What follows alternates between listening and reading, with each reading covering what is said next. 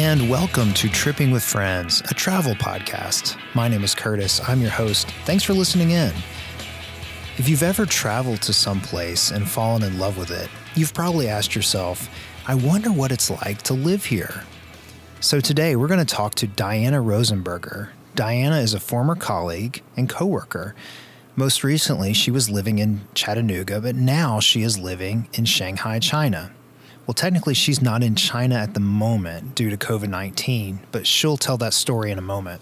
Diana has previously lived in Europe, including Verona on Lake Como in Italy. It's a place I've been, and you need to put it on your bucket list, so Google it and you'll understand why.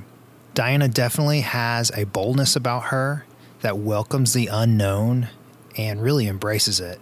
And I think that it's a powerful message of encouragement to get out there and explore this world. And as she says, we get one life. During our interview, we also talk about COVID-19, what it's been like in China, what it's like living in a communist country, and then the places that you definitely need to visit when you are in China. And now, let's talk to Diana. We are here with Diana. Diana, thanks for joining us today. Yeah, thank you for having me. I'm really excited with the opportunity. So you are living in China, but sequestered in Waleska, Georgia. Yes, that is true. My partner and I moved in August last year for a job opportunity, and we had scheduled vacation that coincided with Chinese New Year, which is, mid to the end of January. We had scheduled some vacation to come back and actually did some traveling in this part of the world, early part of January. And we got stuck here. We were supposed to fly back to China, back to Shanghai on February 10th. But thanks to COVID-19, we've been unable to do so. So what turned into a month is looking like 6.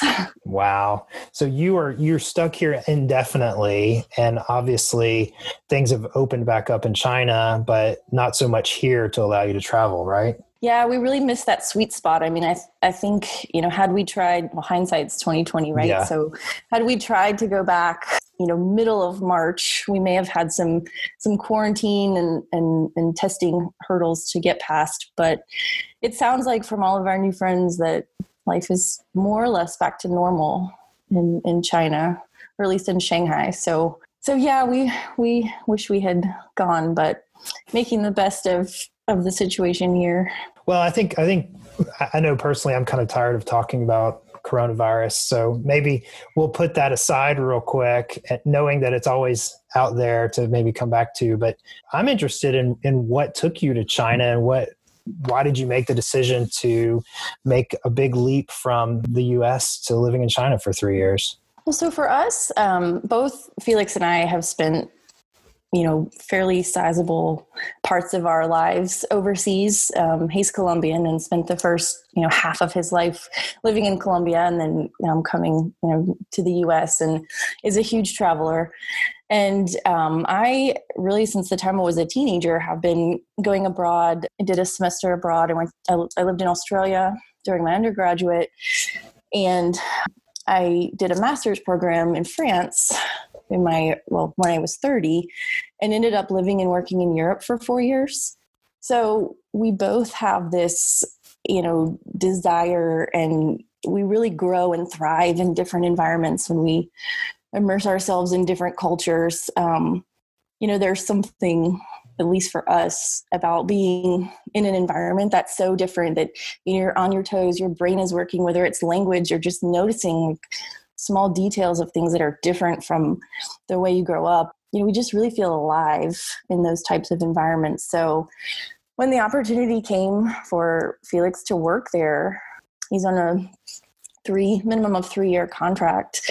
It wasn't even a question. It wasn't even a discussion as to whether or not it was something that we were going to do. Well, I certainly admire your boldness. I think there's a lot of us that feel like maybe that's something that we want to do, but we can think of a million reasons to not do it. So kudos to you guys. And I'm sure there's been so many great opportunities that have come out of it, even though you've only been there a short amount of time.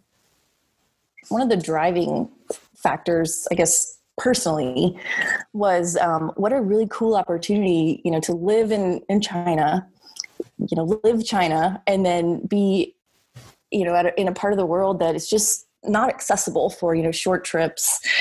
Hopefully the situation improves and we can continue. In the first, I guess 6 months we were there, we actually did a lot of travel within China. Felix's parents and sisters came over for Christmas. So we got to go to Beijing and do the Great Wall, which I highly recommend. Great Wall of China was, just incredible. Things like the Forbidden Palace and Summer Palace, just amazing touristy places, but just amazing. And then we also had an opportunity to travel to Thailand, which, we could do a whole nother podcast on, as well as we've taken some weekend trips, kind of, a few hour drive into the mountains from Shanghai. So that's been really cool. Yeah, so that's a good point. Once you're over there, it's a lot easier to check out the neighboring countries or just the neighboring regions because you're not having to fly 24 hours. And is it relatively to get to Thailand, for example, is that relatively inexpensive to fly there? Yeah, so it was about a $400 flight. Okay. I don't mind sharing. And funny enough, we met some Americans who were telling us they had found round trip airfare from JFK to Bangkok and for like $500. So we were talking about how, the money really wasn't, at least, with the bargain that they found, that really wasn't the money, but, they sat on 16-hour flights, whereas, it was a long weekend doable for us. And then when you sit on an airplane for that long, you want to stay, a couple of weeks. For sure. Flying that halfway across the world, it's not something you want to do for a long weekend. Yeah, no. But one of the things that was kind of cool, and I'll talk about China, but being in China, I've been, I don't know if I'd say surprised, but there really is there are so many people. The population of China is 1.4 billion. So there are people everywhere. In the city that we moved to, Shanghai, it's one of the biggest cities in the world. The population is debatable, but 28 to 30 million. So you're always surrounded by people, which is a bit of an adjustment, but the culture is so, it's such a non-threatening culture to live and kind of play in. I've really never had any sort of fears for my personal safety. You kind of start to think I've been one place in Asia, which I've been a few places in Asia, and you start to kind of think, well, Asia is like this one experience I've had. And traveling to Thailand was really interesting because we were walking around and it just kind of hit me I have this false sense of security now walking around, Asian countries that is real in China. It's very safe in China, that being, walking down the streets in Bangkok, it's I don't know that it's as safe here. So it's interesting. Well, what was it like coming into, you said you're in Beijing or Shanghai? We live in Shanghai. Shanghai, okay. Yeah, so we traveled to Beijing. Right, okay. So you live in Shanghai. You've been there 6 months or so. What was it like moving to this place where you probably didn't speak the language and you're surrounded by people? What's that kind of initial few weeks like? So I don't know if my answer would be the same as others, but for me, having lived abroad before, I knew to expect things to be different. So that, initial culture shock, for me, it was, I feel like the big culture shock that I experienced in my life was that first real immersion out of an environment that I knew. And by no way is Europe and China the same, but I would have moments where it would be oh, this is really different, or this is something new. And I would almost have flashbacks to the first time I experienced it. A really simple example is, as Americans, we're used to big ice waters when you go to restaurants. And, I know you've been to Europe, big ice water is just not a thing. You get, an oversized shot glass with room temperature water. And in China, it's all tea. You're served complimentary tea Hot tea. Cases, hot tea. Yeah. Or at least warm tea or brown water in some cases. So it was like, oh yeah, this is like Europe because it's not like home was kind of how I, had those moments. Yeah. It's not wrong. It's just, it's just, that's what's normal for that culture. Yeah. Yeah. And then I think actually for me, I think because I prepared, or I'm mentally prepared that things are going to be different and the language is going to be hard. And I'm going into a situation where maybe I'm not going to understand, or I'm going to rely on, other forms of communication like body language and using my fingers to count and that kind of thing. Those initial weeks, those moments, I didn't let them rattle me. What really gets me sometimes is the reverse culture shock. So like being back in the US, and it's almost like things will hit me that I'm like, oh, wow, that's very American, or that's very, Southern. And it's not like that in other parts of the world. Can you think of an example? So when we walked into a super Walmart, I almost had like an anxiety attack because not a literal attack, but it was like, oh my gosh, these things are so big. I mean, the carts are so big. The parking spaces in the parking lot are so big. And even in China with, people everywhere, things just aren't that big. I mean, cars in other parts of the world aren't, you don't see these like, Yukon size SUVs driving down the street. And so the size of things. I will give you kind of a positive though is, laundry. I've never lived in another country where I could do laundry as efficiently as I can do it in the US. And we're lucky. We have a washer and dryer in China, and a lot of people only have a washing machine, and it's about the size of a bar fridge. It's a fraction of the size of what our washing machines look like. And to do laundry, washed and dried is a good 6-hour activity. Wow.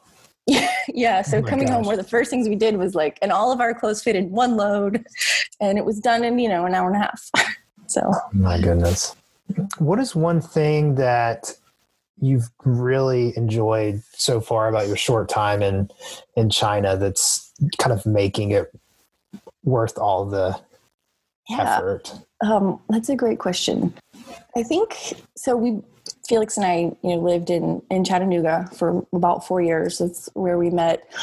And I think moving from, a city the size of Chattanooga to moving to, one of the biggest cities in the world, it's just really cool. I mean, I know it's not for everybody, but for us, people will ask me, oh, well, what do you miss from home? And aside from, the people, there's really not anything that we can miss because Shanghai has everything, every nationality, every type of food.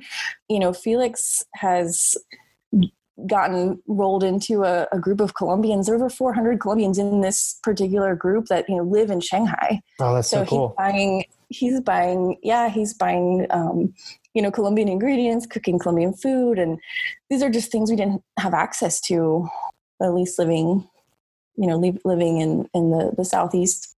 Yeah, I think that's cool. And then I also really love, I grew up in the DC area. So, I had growing up, I was in a very diverse environment, friends of different ethnicities and religions and backgrounds. And just to kind of be in that, diverse environment again is really cool for us. Yeah, that's awesome. As somebody who's never lived in a big city, I mean, you're really pointing out some of the, the benefits that maybe we miss out on in our smaller southern towns. Well, there's something to be said for the peace and quiet, which for sure, a lot of. Sure. I'm not dogging it, but if you're really into food, if you're really into cultural experiences, getting to know practices from people from other backgrounds, then it's hard in a place like where I live, or even a bigger city like Chattanooga. Not to say that there's anything bad. It's just, if that's something that you really crave, then it is a bit more challenging. So maybe, I mean, I feel like I need to ask you about living in a communist country, and we don't have to go super deep into it, but like just, on a daily basis, are you aware that you're in a place where the government's very different than in the United States? So this was something that we were really curious about, and we found it super interesting. So one of the things, and I've joined a lot of, I've gone to a lot of conferences and things. So, have a sustainability background, and it's really interesting on a couple levels. So I'll say first and foremost, things happen very efficiently. Things are very fast. They may not happen the way you are prepared for them to happen, but they happen fast. So, you think about 1.4 billion people, and they're governed by a very small group. So if someone says, build a bridge, or in the case of Wuhan, build a hospital, there's no debating, there's no red tape, there's no bureaucracy. It just gets built. Build a hospital, there's a hospital. So that's kind of cool. They're also very advanced in terms of tech. And I think it goes, I guess I know it goes to the fact that privacy is really not a thing. And we hear, we have ways that, we see this portrayed in the news, but, there is just no expectation of privacy. So their apps track everything. I don't know if you've seen, but during, the virus outbreak, they actually used an app to track where they've been, who they've come in contact with. And in order to get into places, it's a QR code, and your QR code has to be green. Like if you want to go eat at this restaurant, you've got to scan a green QR code to get in. Wow. So yeah. It's like a traceability thing, but also showing the establishment that you're clear to be out or something. Yeah. Wow. That was one of the things we were trying to figure out in a scramble, to get back was, okay, how do we download this app, and how do we show that we've got a green QR code? And I know I've seen, some talks, about it here, and it's just not something as an American, we're not prepared to give up that kind of personal privacy. I talked I made a comment about feeling really safe in China. Right or wrong, the lack of privacy, the fact that there are cameras everywhere and everyone is can be pinpointed, makes for a society where there's no crime. It was actually really funny. I'm not saying I'm not naive just to think that there's no crime. I got an email one day that said, it was talking about a particular area of town, and it said, crime has been eradicated in this district, thanks to the CCTV cameras. And I mean, it's just like, whoa, this is mind blowing. Never in the US would you see something that says crime has been eradicated, and again, you can, dissect that how you want, but just a different way of thinking. One of the things that's also really cool about, living abroad is the expat community is very inviting. So we're parts of a lot of chats, similar to Facebook groups of people from all over the world who just, are expats, non-Chinese nationals. And one night, these chats started blowing up, and it was talking about a shootout in our neighborhood. And, we're looking at each other like, a shootout? Nobody has guns here? Like, what's going on? And someone had posted the video. It went viral. It was an older, drunk Chinese man who was literally dancing in the street, surrounded by cops who were yelling at him in Chinese. I mean, he's dancing, waving his hands, like the traditional, Chinese dance they do in the parks. And then all of a sudden you hear pow, pow, pow, pow, pow, pow, pow. I mean, dozens of pow, pow, pows. And the guy kind of stops. He one shoulder, moves back, then the other. He looks around confused, and eventually he falls. They had shot him with rubber bullets, and what percentage actually hit him, I have no idea. But it was this was violent crime, or this was, a shootout in China. So it's just, for us, it's just what? This is crazy. Wow. But back to your question, one other thing I'll say about, living under a different form of government. I have a lot of Western educated Chinese nationals that I'm friends with, that I went to business school with. And I love having this conversation with them because, we kind of have this joke. It's like, oh, you Americans and your freedoms. And, it's very lighthearted, but the perception really is, we've got all these people, and as long as you're like operating within the guidelines or the parameters, then you're going to live a good life. Like, things are going to be taken care of. You're not going to have any trouble. And again, I'm sort of sharing the perspective that, I've heard, is that, where China's going in terms of, like social and environmental issues, and they're really opening up. I mean, for being a communist country, it's amazing the opportunity I've seen for people to become wealthy. The general consensus is, hey, President Xi's doing the things that we want him to do. So, we're gonna stay in line, and those lines, that road, if you will, is widening. A thing to keep in mind if you're going to visit China. Google is censored there. Facebook is censored there. The apps that, we use here don't work. And what we found is there really are ways around that. I mean, there are VPNs you can buy, and the Chinese, like my friends, they use the workarounds, and yeah, it's inconvenient, but, they have access to, global news and whatnot.